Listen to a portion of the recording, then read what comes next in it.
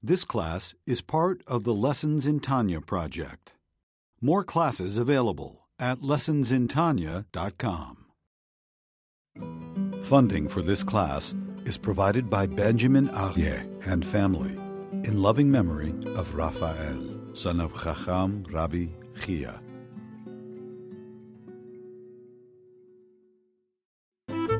Lessons in Tanya. The Tanya of Rabbi Schneur Zalman of Liadi, taught by Rabbi Ben Zion Krasniansky. Tanya's text elucidated by Rabbi Yosef Weinberg.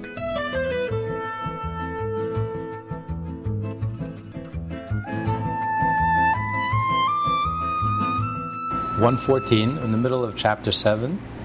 So everything in this world is divided into three parts: a holy object, an object or experience which is prohibited, and then you have a kosher. Kosher, all kosher means is that it's permitted.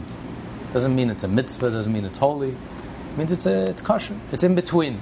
It can go either way. It has the potential to go either way, but it's entirely up to us.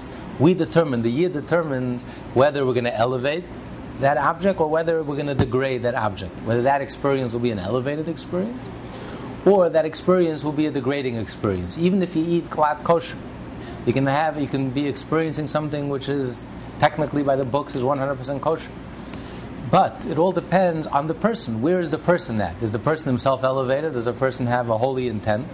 Are you thinking about the divine or not? If you think about the divine, then you elevate that experience. That experience, you elevate the godly spark inside that object and you connect it to its source, to its root. Then that object becomes holy, is elevated into the realm of holiness. If, however, you have a negative intention, or if you have no intention, you're just going about your business. Going about your business without any divine intent.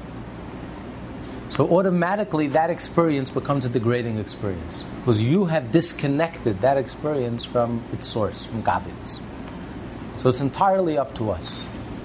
So not only is a Jew plugged in that we have the opportunity, the ability to make something holy, we have the ability to take a physical object, and by performing a mitzvah with that object, we have the ability to sanctify that object. The Torah scroll, which is made of leather hide of an animal, actually becomes holy, because a Jew has written it. Not only because we're connected, we have the ability to commit a sin, which is also only because we're plugged in and connected, we have the ability to commit the sin and to increase in negative energy. But in addition, we affect and change everything that we interact with. As we go about our daily business, our daily lives, everything that we interact with, we change. We can transform, we can elevate, or if we do not elevate, automatically we degrade that experience and that object. So we are the master of change, and it's entirely up to us. And now he's going to give an example of neutral objects, kosher objects, which have the potential to be elevated, which can go either way. It's entirely up to us. For instance, second paragraph from the bottom, page 114. For instance, if one eats fat beef and drinks spiced wine, not out of physical desire, but in order to broaden his mind to the service of God and His Torah, as Rava said, wine and fragrance make my mind more receptive. If someone eats like a choice meat, steak, fat beef, and he drinks expensive wine,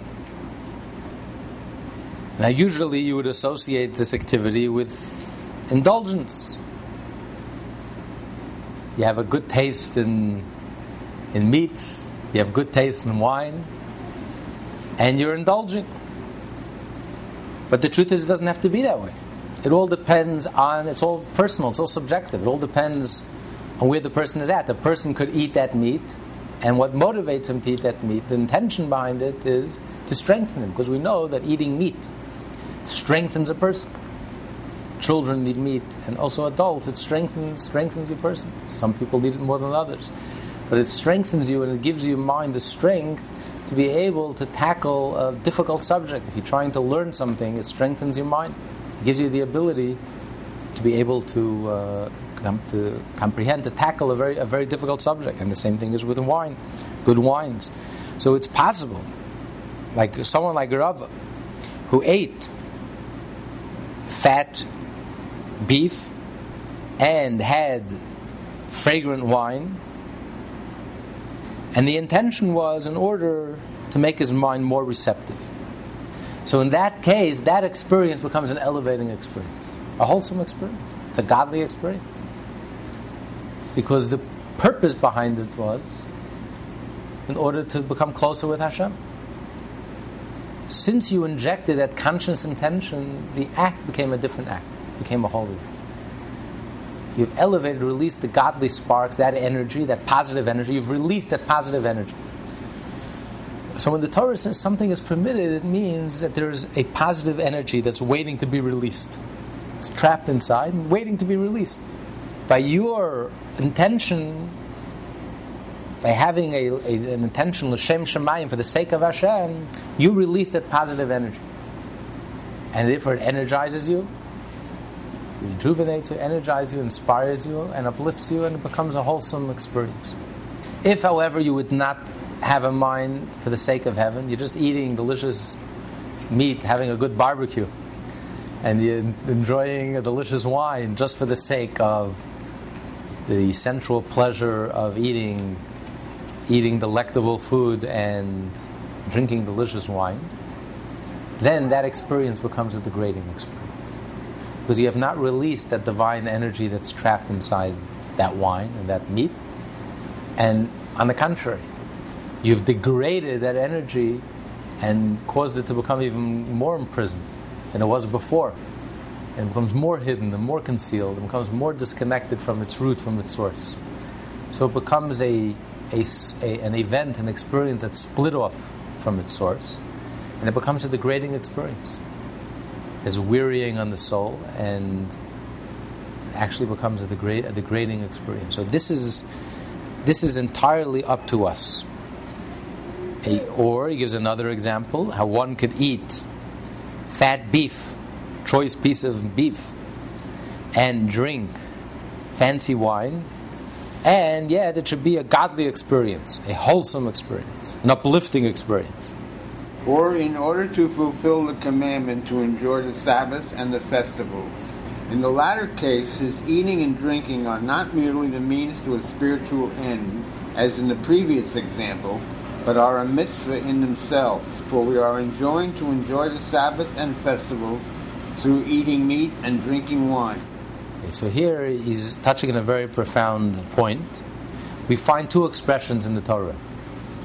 One is, when a person goes about his daily life, his business, everything he does should be l'shem shamayim, for the sake of heaven.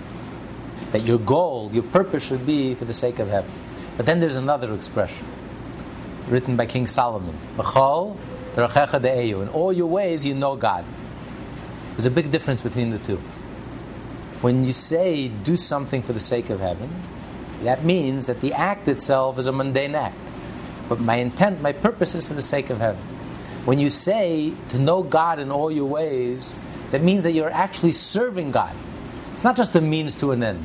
But as I go about my daily life and my business, I am serving God through eating, through the act of eating. And these are the two examples that he brings.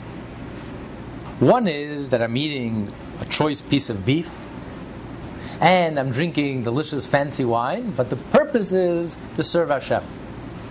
That is l'shem shamayim, for a higher goal, a higher purpose. But then he brings another example, where the act of eating itself is a mitzvah, like eating on Shabbos and Yom Tov. And this is really a higher level of eating, which really a person could accomplish throughout the week, not only on Shabbos and Yom Tov. When a person realizes and recognizes, as we read in last week's Torah portion, the question is, how do we understand the whole idea of eating? How is eating beneficial? You can't give what you don't have. How is it possible that by eating something that's dead, how could that give you life and vitality? Something that's already cut off from its source, that's dead. You can't give what you don't have. So how can eating help you? And the answer is, in last week's Torah portion, as explained by the Arizal and the Kabbalist, that a person doesn't live just on bread alone. A person lives on the divine energy that creates the bread. So when you say that the bread or the fruit or the vegetable or the animal is not alive, it's not true. It is alive. Otherwise it would cease to exist. There's a divine energy that's creating and sustaining this apple and this piece of meat, this cup of water. Everything has a divine energy. So it has a vitality, it has a life. And it's that life that sustains you. And the act of eating is actually to release that inner energy. And therefore, Ethics of Our Fathers compares our table to an altar. Because the act of eating is actually our way of serving God. We don't only serve God by studying Torah and doing mitzvot. We also serve God when we eat. Because when we're eating, what we're doing is we're releasing that divine energy and reconnecting it to its source. So the act of eating itself becomes a spiritual experience. It's not just I'm eating because I'm hungry, because it's a natural need and tendencies, and I need my vitamins, and I need my nutrients. There's something much deeper going on. Just like you have vitamins and nutrients that support the body, you also have spiritual vitamins and spiritual nutrients that are found in this food item. And it's those spiritual vitamins and nutrients, that divine energy, that's actually sustaining and revitalizing. So the act of eating is actually a spiritual experience. It's a way of worshiping God, of connecting God, by taking another piece of this world and by connecting it to its source, by eating appropriately and by being aware, as we say in the blessing, and by being aware of the blessing and in the meaning of the blessing and concentrating on the blessing. Baruch atah Hashem Elokeinu melech haolam shehakol niyah b'dvaro. Everything is created with a divine energy. And by drinking this cup of water, it's that divine energy that's actually sustaining me and giving me vitality. So the act of eating is actually a divine experience. So it's not just a means to an end. I'm eating in order to give me strength to be able to study Torah, in order to be able to do mitzvot, in order to be able to give tzedakah. I'm doing business in order to be able to earn money, in order to be able to serve Hashem. No. The act itself becomes a divine act. The act of eating itself becomes a divine act, a divine connection. When I'm doing business, I am God's ambassador. And I am connecting with Hashem. And I open my eyes to see the open divine providence and the miracles in the person's business life. So this is a much deeper level. The first level is that I am eating in order for a higher purpose, to get strength, to make my mind more receptive, to be able to study Torah better. But then there's a deeper level, a deeper connection where the act of eating itself becomes a mitzvah. For example, eating on Shabbos and eating on Yom Tov. When one eats and drinks in the above-mentioned manner, then the vitality of the meat and the wine, which originated in Klipa Noga, is then extracted from the evil and ascends to God like a burnt offering and sacrifice. The life force of Klipa Noga that the food and drink contain is absorbed in sanctity. So because of your intention, you've caused the divine energy that was formerly trapped inside this food. You've helped it release and redeem it and connect it to its source, ascend. Just like an offering. When you make a burnt offering, the fire, the animal ascends upward. So too, you cause the energy to ascend upward. And now he gives another example. So too concerning speech. The vitality of words spoken for a sacred purpose ascends and is absorbed in sanctity. For example, he who makes a humorous remark to sharpen his mind and make his heart rejoice in God and his Torah and service, which should be practiced joyfully, as Rava was wont to do with his pupils, prefacing his discourse with a humorous remark, whereupon the students became cheerful and thereby more receptive and better able to understand the discourse. When a humorous remark is made with this intent, the vitality of the words, which originates in Klipa Noga, is extracted from the evil of Klipa Noga and is absorbed into sanctity. If a person is just doing comedy for the sake of comedy, is a very thin line between just frivolity, or using comedy for a higher purpose, using a little comic relief for a higher purpose. Talmud says that the Rava, although his learning was very cheerful, as it is a very cheerful learning, but nevertheless, even he would utilize humor to ease his students' mind. That's the source. Rabbis start their sermons with a little joke, break the ice. And that's very important, although it's only superficial and external. It's like not even an introduction to the speech or to the lecture. But nevertheless, it's a very important preface, very important introduction. Because through humor and putting everyone at ease, it opens everyone up, enabling them to receive the serious subject matter. And your mind is put at ease, and you feel relaxed, you feel comfortable, with a little comic relief, then you're open for serious study. So in the beginning, he would start off with humor, something light, and then he would turn serious. The actual teaching itself, it says the students have to sit with awe in front of their teacher. Because in order to learn, in order to receive, your mind has to be sharp and alert, and the more awe-inspired the students are in the presence of their teacher, the more receptive they'll be to the teaching, this teaching.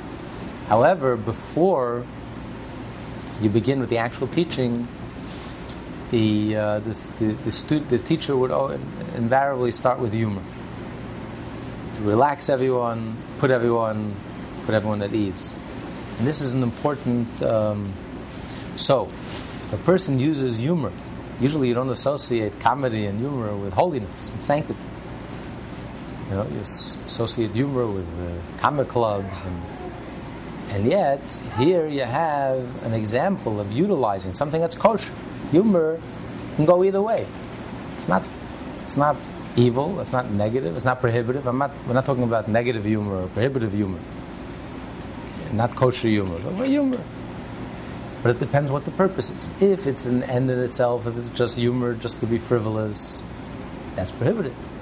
As a matter of fact, we learned that that's one of the klipat noga. That's one of the prohibited. That's one of the aspects that derive from wind within the soul. A person who's a windbag, who's light and frivolous and empty, expresses himself. His entire life is just one big joke, and everything is a joke and nothing is serious. That's a negative. But if a person utilizes this neutral act for a higher purpose, then that act becomes a holy purpose. You actually sanctify the humor. You can sanctify storytelling. You sanctify singing.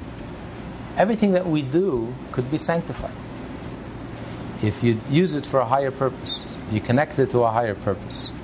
On the other hand, if a person is one of those who gluttonously eat meat and quaff wine in order to satisfy their bodily appetites and animal soul, then, since of the animal soul's 4 evil elements, this desire belongs to the element of water, from which comes the appetite for pleasures.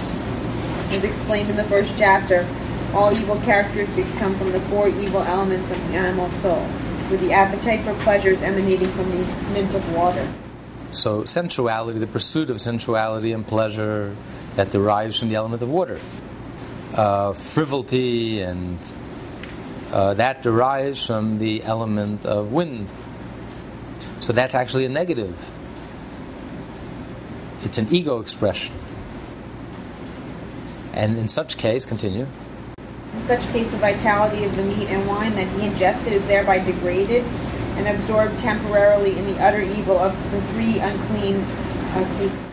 So as long as it was left alone before the experience, it was neutral. It could go either way. But now that you've actually utilized it in a frivolous way, without any higher intent, the person causes that divine spark, that divine energy, actually degrades that energy. That energy now descends into the level of klipa, which is totally cut off and disconnected from his divine source and root. It becomes totally distant. And you don't see any connection to the divine.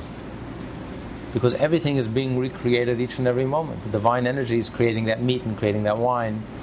And yet, you've now utilized this wine in a way that you don't see any connection to its root, to its source. If you utilize it for the divine, you inject a higher purpose, then you're connecting that wine to its real reality, its divine source, the divine energy. But now you've degraded it, you've further disconnected it, you've covered it up, you've hidden it and concealed it even more than it was on its own. So you've degraded it, and you become degraded in the process. Continue. The glutton's body becomes a garment and a vehicle for these klipa. The term vehicle is an analogy for total subservience, just as a vehicle is completely subservient to the will of its driver, having no will of its own.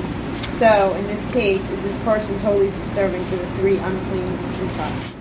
The Jewish soul, which actually derives its sustenance and its life force from the klipat noga, now becomes a vehicle for the three klipot, which are totally and absolutely impure. So the soul has been degraded as a result of this encounter, as a result of this experience. But, with a caveat. The but is that the degradation is not absolute. There's a possibility for redemption. There's a possibility for change. There always remains a possibility for change. Even after the experience, even after the negative experience, a person could still turn it around. Because since the experience itself was not from the realm of the three klipot, which is absolutely impure, which is absolutely irredeemable, since it's kosher, it comes from the neutral realm, from klipat noga, the intermediate realm, which does have the potential to be elevated. Since it has the potential to be elevated, it retains that potential. Even after you blew it, and you've caused this degradation, but nevertheless, it still retains that ability to be redeemed and re-elevated. But his body remains so only temporarily until a person repents and returns to the service of God and His Torah, whereupon he ceases to be a vehicle for the klipo. The energy of the food and drink is then released from the klipo and returns to sanctity. What he's saying is that if a person eats, and he eats like a glutton, he eats like a chazer, or even if he doesn't, but he doesn't eat for the sake of heaven. He's not thinking about God. He's not thinking about any higher purpose. He's just eating to survive. He's eating healthy, disciplined, dieting, restrained, but he's not thinking about the divine. And the experience is a negative experience, unholy experience. Then he takes that energy and he studies Torah with that energy, and he performs a mitzvah with that energy, a good deed, as a result of that energy. Well, let's say he exercised, but he wasn't thinking about the divine. He wasn't thinking, I need to exercise in order to be strong, to have the strength to be able to study Torah and do mitzvah. I'm exercising because I enjoy exercising, or just to survive. I just like to look good. Which then that experience becomes an unholy experience. But then you take that strength and that energy that you've acquired, and you utilize it to study Torah, to do mitzvah. Then you've elevated that experience, that energy that formerly was degraded. You've redeemed and released that energy. You've changed the status of that energy. Now that you've utilized this energy for a holy purpose, now this energy becomes elevated. Because although it descended into the three klipot, it was only temporary. Because since in essence, it comes from klipat noga, from the intermediate, from the neutral, which can go either way, it retains that property. So even after it's degraded and descends into the three klipot, it still retains that ability to change and to be re-elevated. So when the person has a change of heart, or the person utilizes that energy, takes that energy and does a mitzvah with it, then you release that energy and you turn around the whole experience, and then it becomes a wholesome experience. And you release that energy and reconnect it to its source, that divine energy. So that's what he says. Since the meat and wine were kosher, as much as the meat and wine were kosher and permissible, and it was only the person's desire for pleasure that degraded them, They have the power to revert and ascend with him when he returns to the service of God, at which time the strength gained from the food and drink are utilized in serving God. This is implied in the terms heter, permissibility, and mutar, permissible. That which may be done or eaten is called mutar, literally meaning released or unbound. He's now going to explain, people have a misunderstanding about kosher. Why does a Jew have to eat kosher? Some people think it's because of health reasons, trichinosis. They didn't have the Department of Health, right? The Department of Health. Today we live in a modern society. It's unnecessary. It has nothing to do with the food. Right? Has nothing to do with health, not health. The Torah is eternal. Some say it's because you are what you eat. You are what you eat. So if you eat food that's not kosher, you will acquire negative tendencies. The Jewish soul, we are like a very refined engine that needs super unleaded. Some engines are very delicate, very sensitive. You need special fuel. If you use regular fuel, it will actually clog the engine, not allow the engine to function fully. So the Jewish soul and the Jewish sensitivity, in order for a Jewish soul to experience the Jewish sensitivity, we need super unleaded. We need special foods that enable us to. But here the Alter Rebbe is giving the deepest reason why we keep kosher and we don't keep what's kosher, what's not kosher. And he says it's all in the word, it's all in the language. Look at the word that the Torah uses, the Talmud uses. Something is kosher, something is not kosher. We say something is mutar, something is permitted, something is forbidden. Food which is forbidden and food which is permitted. Experiences that are forbidden, experiences that are permitted. What's the etymological root of the word forbidden or permitted? Mutar means unbound. Forbidden means asur, to release. Like releasing someone from prison. Something is forbidden, asur. Asur means it's tied, imprisoned, bound up.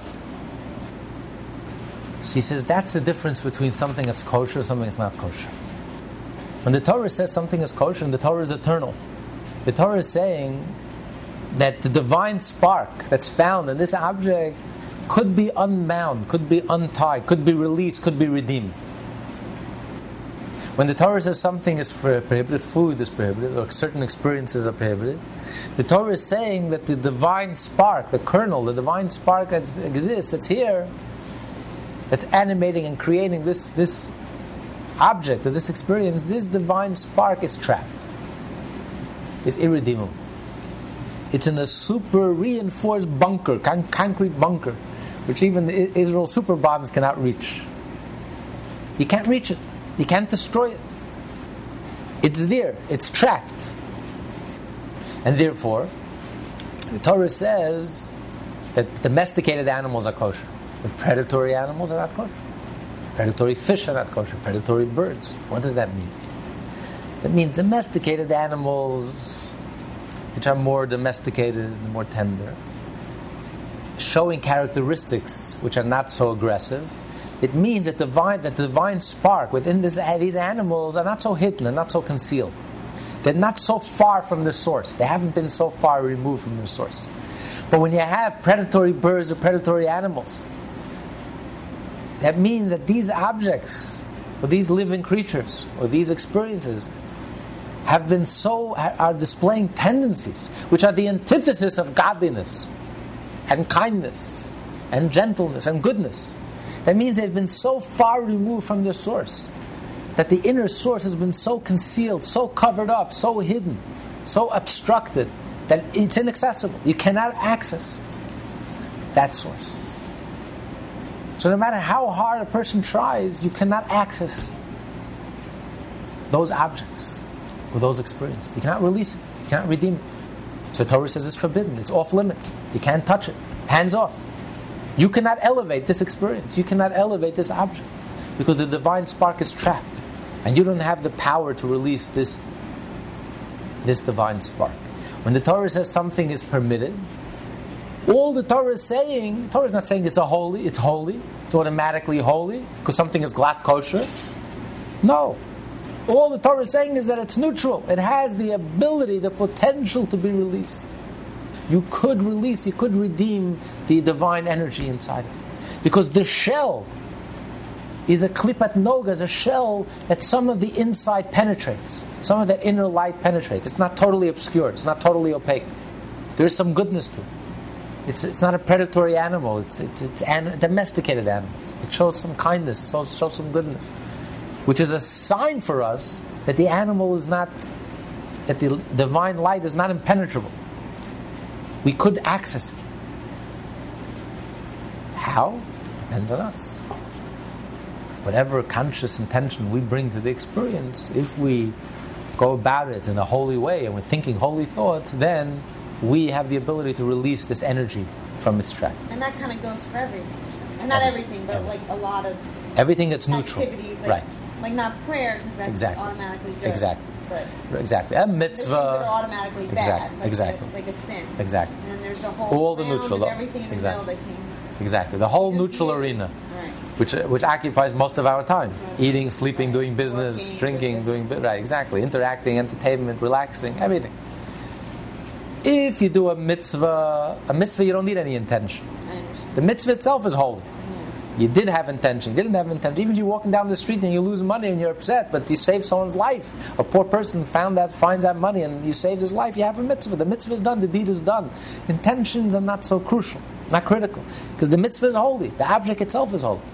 But when it comes to anything that's neutral, which is the whole arena of our lives, our whole theater of activity, that's entirely dependent on our consciousness. We have to be totally aware and conscious and focused, and we have to inject that intent. Whatever we do, there has to be a theme to our lives. We don't just go about it as robots or mechanically, or we don't just compartmentalize our lives. There has to be a theme, a goal for everything in our life, a motivation. And the motivation is we have to inject a holy thought. And by injecting a holy thought, we release the divine energy that was trapped, that was hidden, and now we release it. But when the Torah says something is asur, something is prohibited, the Torah is saying it's off limits. Don't touch it. Don't go there. You can't help the situation. It's trapped. No matter how hard you try. Bunker bombs, it's not going to help. It's not working. It's too deep. It's too hidden. It's too concealed. It's too covered up. And therefore the Torah says, don't touch it. It's off limits for a Jew. Don't go there. Don't touch this. Don't experience this. You can't do anything with it. You can't release it. You can't connect it to its source. What is the purpose of the existence of things that cannot be released? Why are they here? Okay, that we're going to learn about in the next chapter. But the truth is, the way we release it is by not doing it. When a person is tempted to do a sin and he refrains from doing a sin, he's fulfilling the mitzvah. The mitzvah, the prohibitions are fulfilled when you have the opportunity and you're tempted, and yet you refrain from doing it because Hashem told us not to do it. A thief doesn't have the opportunity to steal, thinks that he's honest. But the mitzvah is when you have the opportunity and you have the temptation, and yet because Hashem says stay away, off limits, therefore you stay away. So you're fulfilling the mitzvah, and that's how you release the spark. You release the spark by staying away, by defining it as evil, by defining it as hopelessly evil, and that's how you deal with it. You deal with it by staying away. So then it does serve its purpose in creation. It's being released. Yes, it serves its purpose. Everything in this world serves a purpose. Some by embracing it, and some by rejecting it. When you reject evil, evil serves its purpose. By defining good, recognizing good, and rejecting evil, and evil serves its purpose.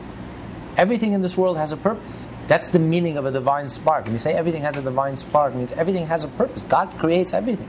He creates evil. Why is He creating evil if He placed it off limits? Just to make life difficult for us, so we should constantly be tempted. As a matter of fact, the majority of the mitzvot are prohibitions. The majority of experience is off limits for the Jew. Most foods are off limits to us, most experiences, most sexual relations. So why did God create all of these realities just to make life so difficult for the Jew? But everything that God creates has a purpose. And therefore a Jew asks himself, instead of taking everything at face value, a Jew asks himself, what is the purpose? Why is it here? Some things the purpose is to embrace it, wholeheartedly embrace, to engage in the world, elevate the world. And some things you elevate by rejecting, by calling a spade, identifying evil, rejecting evil, staying away from it. That's how you elevate the spark. That's how you fulfill the purpose for why it was created. Everything has a purpose. And then there are things that were created just to be destroyed. Like what? Like Amalek, like cancers in the body were created to be totally destroyed. There's no the purpose is to be totally destroyed. So a Jew doesn't take anything at face value. You look at everything and say, what's the purpose? Is this healthy or is this ill? So you have to identify what is healthy. You have to identify what is illness, and stay away from illness. And then there's certain things have to be totally obliterated and destroyed. So everything we look at, the way a Jew looks at everything that exists in this world, we are a microcosm, but the same is true of the macrocosm. Everything in the world, God created, there are healthy things, there are unhealthy things, and then there are things that have to be totally destroyed. Absolute evil. Everything has a purpose. So the purpose is not necessarily people who don't have this divine connection take everything at face value. If it exists, I have to embrace it. It's a reality. I have to deal with it. There are terrorists in this world. I have to deal with it. I have to make peace with them. I have to talk to them. But a Jew doesn't look at the world that way. There's certain realities that the only purpose God created it is I should reject it. I should be strong. I should have the character to say no. The strength of character to say no. That's how you release the spark. That's how you redeem it, because that's how it fulfills its purpose. That's why the divine spark is there in the first place. It's the only reason for you to have the strength of character to say no and to reject it. So when you say no, it's like breathes a sigh of relief. Thank God, I fulfilled my purpose. That is its purpose. That's how we fulfill its purpose. It's an obstacle to test us, so we should summon the courage to have the strength of character. There's much more of that than there is of the ones that we elevate. Absolutely. It's because like 10 to 1 of those. It's not 10 to 1, but it's much more. You know, a character is much more defined. It's not by what you is by yes, it's by no. It's not by what you do, it's by what you won't do. You want to know what a person's character is all about, it's not by things they do, things they embrace, things they love. It's by the red lines they won't cross, by the things they absolutely won't do. That gives a person character. A person has boundaries. That's what etches you, that's what defines you. That's what gives you definition. Otherwise you're just a blob of ink all over the place. No meaning, no definition, no purpose. It's the boundaries. It's the limits. It's what you don't see, what you chip away, what you don't see. Right? What's art? The sculpture is not what you see, it's what you don't see, what you chip away. That's what gives its character and definition. So it's the don'ts that actually reach a person much deeper. Even though I don't see anything, what are the results? I don't see anything, I have nothing to show for it. A mitzvah is a positive. I have something to show for it. It's active, it's a deed. The don'ts, 365 don'ts, I have nothing to show for it. I didn't do anything, nothing happened. But that's what etches deep into your soul. That's what gives you character. That takes depth of character. You have to reach much deeper into your soul. It defines you. And that's how it fulfills its purpose. God created this whole universe, whole arena of don'ts, of prohibitions to actually help define us. And that's how we help the divine spark in all these negative experiences and actions. And by staying away from it and by rejecting it.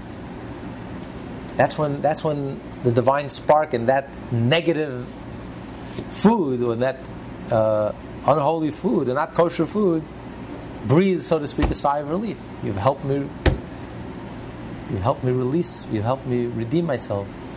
That's the purpose why I was created. That's the purpose why I'm here. So people that do a lot of mitzvahs think that's the whole ball game. Right, and that's only part of it. Mitzvah, yeah, but that's only part of it. The real test is in the other world. The real test is in the don'ts, not only the do's, the don'ts. And here in this chapter we're discussing it's not only in the do's and in the don'ts, it's in that whole arena which is neutral. Which is not a do and not a don't. It's not a mitzvah, it's not holy. It's not a don't, it's not absolutely evil, the three evil klippot, it's not prohibited. It's kosher, glad kosher. The whole arena of our human daily activities, the mundane, the ordinary. And that's really the test of a person. That's refinement.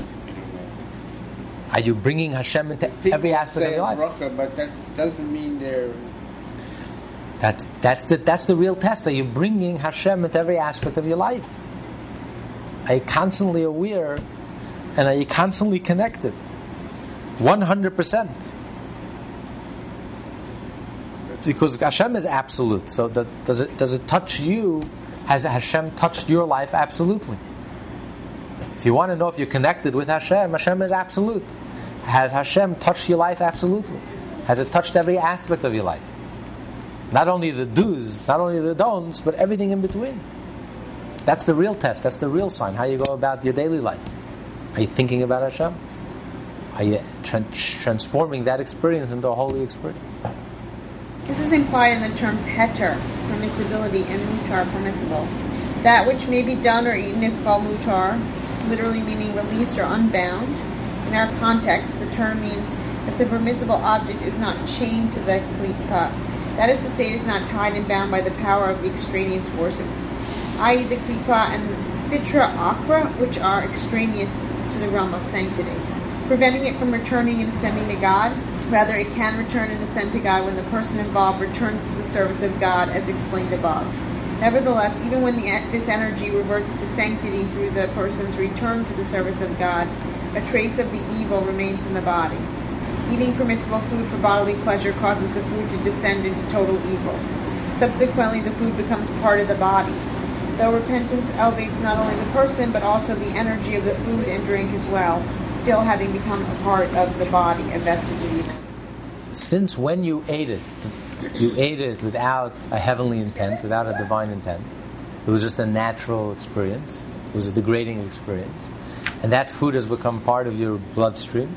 And therefore, it leaves a scar. It leaves a mark on your body, a negative impression on your body. Versus if the person who eats, while he eats for the sake of heaven, which at that moment, the act itself becomes a holy act, an elevating experience for his soul and for his body. And it elevates him and he's inspired. It's a wholesome experience. Then there's nothing negative. Everything that he does is holy. But if when a person ate, he ate without a holy intention, it was only later on that he utilizes energy to study Torah and to do mitzvah, thereby elevating not only himself, but also elevating and releasing the divine energy that was in this food. But the fact that initially, while he ate it, it was a degrading experience, that leaves a scar in his body. And therefore, for this reason, the body must undergo the purgatory of the grave, as will be explained later. Like all heavenly punishments, purgatory of the grave, too, is a means of spiritual purification. All remaining traces of evil energy created by eating and drinking for bodily pleasure are removed through this punishment. So it's not a punishment per se, it's a consequence, and it's really a purification. Just like death is the ultimate purification, the death of the ego, so too all the experiences that a person experiences after death, the pain that the body experiences, and all the different experiences and transitions that the soul has to make from this world to the other world, and the body has to make, the person has to make, as described in the holy books in the Torah. And one of them is chibut hakeva, the tremendous pain and suffering that the soul experiences from the body. The body is buried in the ground, and it's not a pleasant experience. So that's a purification process. It's like you take clothes that have been soiled. You have to wash the clothes. So you have to put it in the washer. You put strong detergents. So Sometimes you have to scrub it, scrape it, beat it. You know the clothes is going to come out good, clean. And that's an analogy in the soul. The soul is pure. The soul, the baby comes into this world. The baby is pure. And then we soil ourselves through negative thoughts, negative speech, negative actions. And here we're not even discussing negative speech, negative thoughts, negative actions, prohibited thoughts, prohibited speech. Here we're talking about things that are kosher, glad kosher. But I'm going about it in a mundane way, without any higher intent, higher purpose, which, as he explains, is actually a degrading experience, and that leaves a negative scar on the soul. And therefore, the person needs a purification. The clothes have been soiled, and before the soul could fully ascend in heaven, and enjoy a person, we have to wash away all the stains that have accumulated in our lifetime. So every time we indulge or enjoy or participate in the physical world without any higher thought, without a thought for the sake of heaven, it creates another stain. We soil ourselves. And therefore it needs a cleansing. It needs a purification. And that's the purification of Chibut HaKever. Like it says when Rabbi Yehuda the prince, when he passed away, before he passed away, he looked up to heaven and he says, only God knows the truth. Although he was extremely wealthy, he was like a billionaire. He was like one of the wealthiest people in the world. Rabbi Yehuda the prince, the author of the Mishnah, says, I did not enjoy one iota of this world. Nothing. Even though he lived in luxus, he lived in luxury. But he personally did not enjoy, everything he did was for the sake of heaven. There was nothing egotistical, there was nothing personal, egotistical. There was no indulgence, and everything that he did was permeated with godliness. Everything he did was serving God. Everything, including making the money, eating. The Talmud describes his feast, his dinner would be a royal feast. And he would have at his table the greatest delicacies the world has ever seen. He was a friend with Antoninus, the emperor of Rome. And he moved in the highest circles. The emperor was his best friend. And his table was like a royal table. And yet he did not benefit and enjoy one iota from this world. Everything that he did, because his mind and his heart, his consciousness, was totally focused and concentrated on the divine, on godliness. Everything he did was permeated with godliness. Therefore, all his physical acts, his mundane acts of eating and drinking and sleeping, and everything that he did, being intimate, everything that he did was permeated with godliness. It was nothing, it wasn't just a human activity, an independent activity, a survival.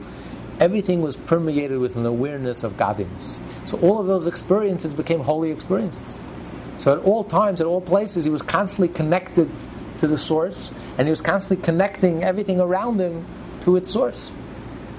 And therefore, a tzaddik, someone like Rabbi Yehuda the prince, doesn't have to go through these cleansing experiences, because he came into the world pure, clean clothes, and he leaves this world pure. No stains. No stains. Because every single experience, every morsel of food that he ate, everything that he drank, everything that he experienced was all pure and godly and holy. So there was not a single, he didn't soil anything. No scars, no soil, nothing was soiled, everything was pure. So someone like that doesn't have to go through this cleansing process. So too with regard to the vitality of the drops of semen emitted from the body with animal lust. By him who has not conducted himself in a holy manner during intimacy with his wife during her state of purity. Here too the vitality is temporarily absorbed in the total evil of the three unclean klipot until the person repents. In the above instances the fault lies not in the acts, which in themselves are permissible, but rather in the person's intention in doing them, acting out of regard for bodily pleasure, not for the sake of heaven. Even in the most intimate act which touches a person so deeply, because it's tied up to the very essence of the person. So especially at such a moment, we know that in Judaism, marriage is called kiddushin, holiness. The bedroom is the holy of holies. It's God is present. When husband and wife are together, God is present. There's a moment of holiness. Shekhinah is between them. God's presence is felt. It's a holy moment. And therefore, it's for that reason that out of this union, the greatest miracle of all, the creation of a life, results from this union, because the union itself is beautiful. The union itself is holy and divine. So if the union is permeated with love and a true love for each other, and there's a sense of the divine, and there's a divine intent, then that act becomes a holy act. It becomes Kiddushin, a holy act. That's why you go to the mikveh. That's why you introduce God into the bedroom. God becomes a partner into the whole experience. Because it's holy. You don't look down at it. Unlike other religions that preach celibacy, the ideal is celibacy. The nun, the priest, the monk. In Judaism, the high priest is not allowed to enter into the Holy of Holies. The holiest Jew is not allowed to enter into the holiest spot on earth and the holiest day of the year if he's a single person. He must be married.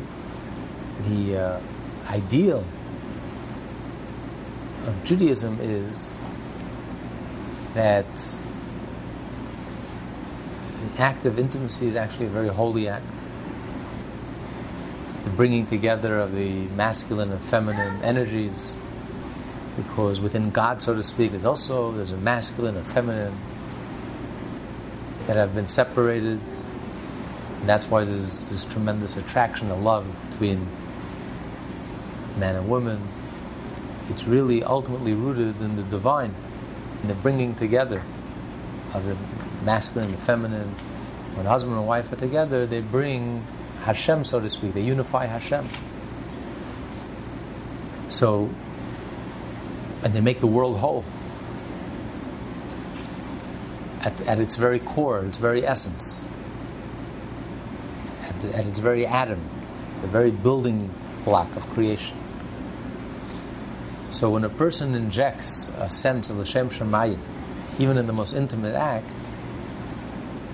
then the act itself becomes a holy act, an uplifting act. It's not a degrading act. You know, in other religions, the whole concept of the honeymoon, you know where the concept of the honeymoon came? Because in their world, they looked at sexuality as something that's negative, as a compromise to human weakness. Because those who are strong would follow the path of the monks and the nuns and the priests. But it's a weakness of human nature. Most people cannot live up to that strength, that heroic sacrifice, other superhuman saintliness. And therefore, it's a compromise to human weakness. But to drown their sorrow, they would go on a honeymoon to distract themselves from the feeling, the sense of failure. Versus in Judaism, how do you spend the first 7 days? After the wedding, you have a Sheva Brachos. You celebrate with the family. It's a time of celebration because it's not about human compromise, not about human weakness. It's the holiest thing. Actually fulfilling the whole purpose. In regards to the negative process and the negative actions, what isn't it? What is the purpose of tshuva? We'll get to that.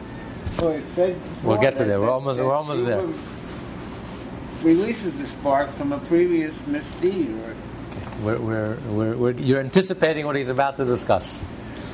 But I here, have one more question. Yes. I'm sorry. What about the pleasure derived from the sexual experience that you don't have control over that, but it's exceedingly pleasurable? Absolutely. What about that? That it's like when you said it before eating the piece of meat and doing it for the sake of heaven. Are you doing? You're doing this act for the sake of heaven, but the pleasure is immense. And so is that a reward for doing it for the sake of heaven, or? It's just an animal experience. Well, if without that pleasure, there would be no act. The reason why it's so pleasurable ultimately is because, and it's interesting, the deepest pleasure is when it's in a wholesome context, when it's an expression of love, when it's a soul connection, when two people are celebrating each other and celebrating being together and just celebrating each other, when husband and wife, and they become one. That unity is the deepest pleasure. When the act becomes reduced to just the physical, it's impersonal, and it's just a physical act, it's actually not so pleasurable. Actually people become very jaded and becomes very superficial. But when is it a truly satisfying act? And when is it a truly fulfilling act? And when is it a truly energizing act, an uplifting act? Is when it's done in the context of love and marriage. And the more it's connected to its root, to its source, it's the ultimate unity. It's the closest you can get. It's two half souls that become one and becoming one. And you're really unifying not only yourself, you're unifying really the whole universe. You're unifying the masculine energy within Hashem and the feminine energy within Hashem. And when you experience that oneness, that is the deepest pleasure. So that's a holy pleasure. It's a good pleasure. But if it's just skin deep, impersonal, and skin deep, then that's the difference between eroticism and intimacy. If it's just erotic, then it's just can't elevate it. Then it's not an elevating, and then it just becomes an addictive experience. And then you just need to constantly come up with something even more novel, or erotic, or something to keep it alive, something to tease your fancy, but because it's really empty. And the more you satisfy it, the hungrier you get. The less satisfied you are. But if it's an expression of intimacy, then it's pleasure. Then it feeds in itself, it nourishes you, it energizes you, it elevates you. Then it's a wholesome experience.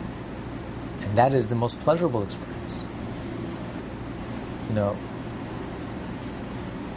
Even the film, the X-rated films are very,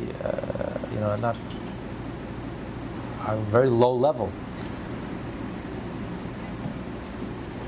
If there's nothing personal, if there's something personal, then there's electricity. Then it's exciting. Then it's real.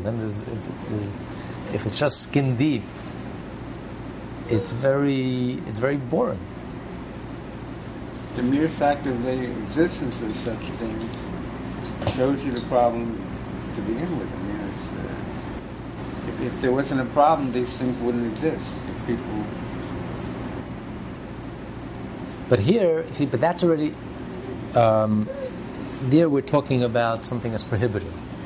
But here we're talking about something that's permissible. A person in marriage with his wife. But if there's no higher purpose, if it's just, like you say, animalistic and skin deep, and then if there's no sense of holiness, and there's no sense of the sacred, and there's no sense of the divine, and you don't feel Hashem's presence, and you don't feel the beauty and the depth of that moment, and it's just like chicken soup, you're hungry and you have sex, then it's degrading. It's superficial. It's very degrading. You've taken that powerful energy, the most powerful energy of all, and you've just degraded that experience, and you've been degraded by it. Versus if it's done with a sense of the sacred, with a sense of all the depth and the sense of the divine, in the deepest way possible, deepest level, then it's the most energizing, elevating, inspiring, uplifting, and holiest moment. So it all depends on the person. If a person sanctifies himself before or not. And you have many different levels. You have great rabbis, great tzaddikim, who are in a different level.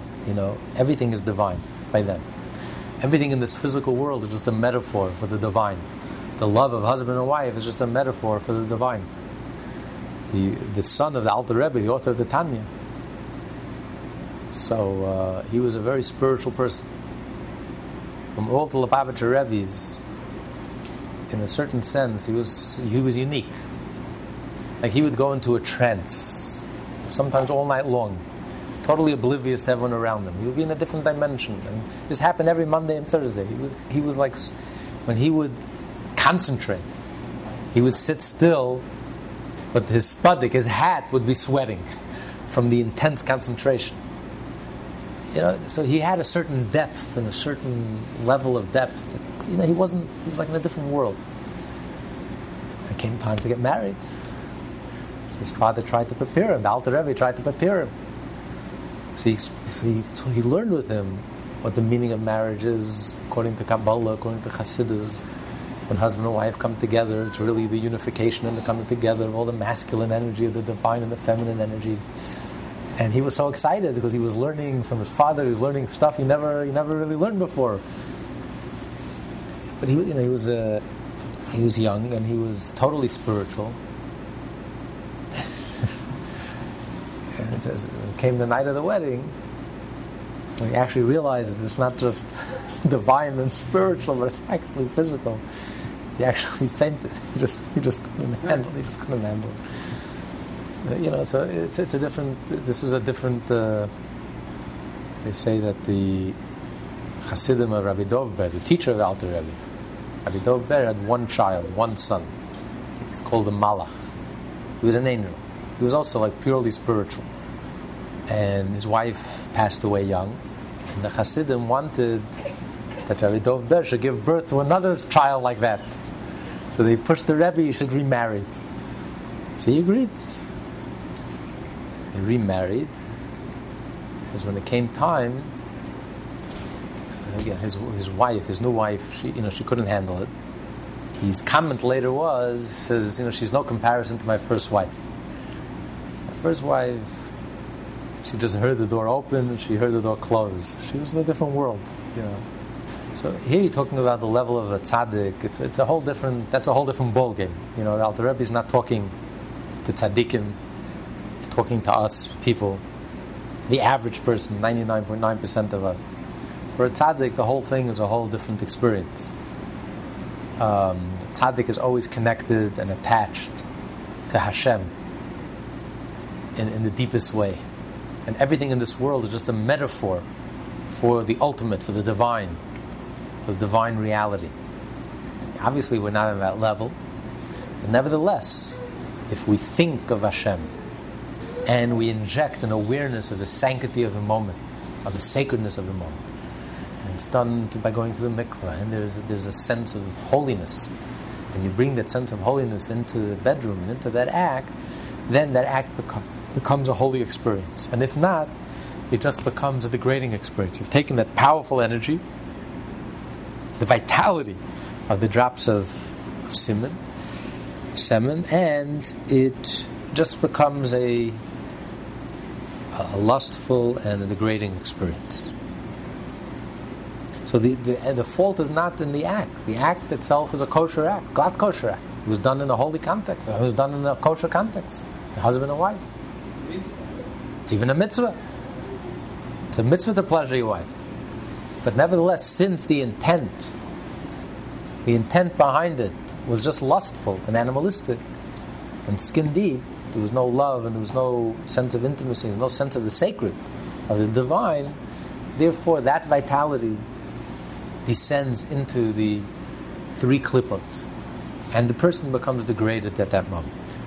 Such is not the case, however, with forbidden foods and illicit coefficient, which, inasmuch as they are prohibited acts, derive their vitality from the three entirely unclean klipot. These are tied and bound by the extraneous forces, the klipot forever. So that's when the Torah says something is prohibited, the Torah says it's bound, it's tied, it's trapped. It can never be released forever. There's nothing, we cannot release it. The Torah says stay off, stay away from it. It's off limits, hands off, because you cannot deal with it, you cannot engage in this. Everything else in the world, the Torah says engage. It's a mitzvah to engage. You have to engage in the world. That's why the Torah says that a Nazirite, one of the reasons why a Nazirite has to bring a sin offering. Why does a Nazirite have to bring a sin offering when he's someone who swears he's not going to drink wine and he lets his hair grow? In the Torah, someone who say he's not going to drink wine, he's going to stay away from wine for 30 days or 60 days or whatever time he specifies. He becomes an ascetic. So he has to bring a sin offering, a guilt offering, once he finishes his Nazirite period. One of the reasons given is because he has to bring an atonement for the fact that he has forsworn in this world. Because it's a mitzvah for a Jew to engage in the world. God gave this world for a Jew to engage in. A Jew has to engage in the world. We don't run away from the world. Asceticism is not the Jewish way. The life of the monk and the nun, this is not the Jewish way. The Jewish way is to engage in the world, but to engage in the world and elevate the world, transform the world, deal with the world, but elevate it. Do it in a holy context, bring holiness into the world, and elevate the world to godliness. And therefore transform and change the world. So a Jew has to bring an atonement why he stayed away from the world. Why would a Jew stay away from the world? Because sometimes the world is overwhelming. A person can't handle it. It's too much for him. So he has to retreat. He has to withdraw. Everyone knows themselves. There are moments in your life when you feel weak. And you can't deal with everything. You don't have the strength to deal with it, so you have to withdraw. You're not going to go into a bar if you're tempted, if you can't help yourself. And a drunkard is not going to go into a bar. If you're struggling with alcohol, you're not going to put yourself in that position. So you have to remove yourself. But you should know it's a human weakness. The ideal is that a person should engage in the world and elevate with it. And that's the Jewish approach. That's the unique Jewish approach to life. We don't divorce ourselves from reality. We don't disconnect ourselves from reality. We engage in the world, but we deal with it in a holy way. We highlight and emphasize beauty, but there's a sense of modesty. You have to deal with it. You have to eat kosher. You have to have intimacy, but it's done in the proper context. So you deal with life. You elevate life. But then there's the arena which is off limits. The Torah says it's forbidden. You can't deal with it. Stay away from it. And next week we'll learn that there are two exceptions. There are two ways how you could elevate even something that's prohibited. To be continued. This class is part of the Lessons in Tanya project. More classes available at lessonsintanya.com.